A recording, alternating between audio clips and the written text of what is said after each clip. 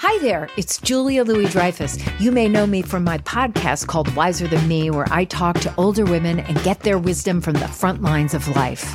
I was amazed by how many people told me our show made them look forward to getting older, which is why I'm here to talk about season 2 of the show.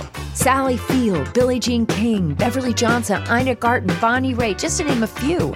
All hail old women. Wiser Than Me season 2 is out now from Lemonada Media.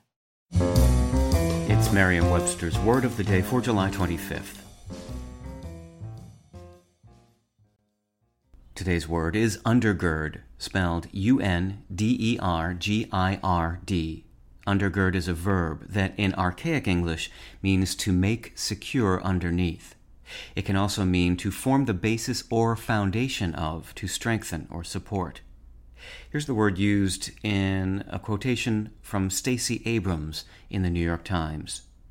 We were taught that the right to vote undergirds all other rights, that free and fair elections are necessary for social progress.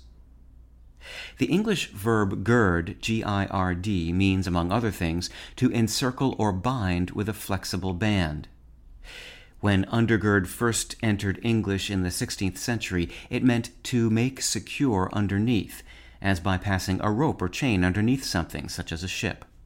That literal sense has long since fallen out of use, but in the 19th century, undergird picked up the figurative strengthen or support sense that we still use.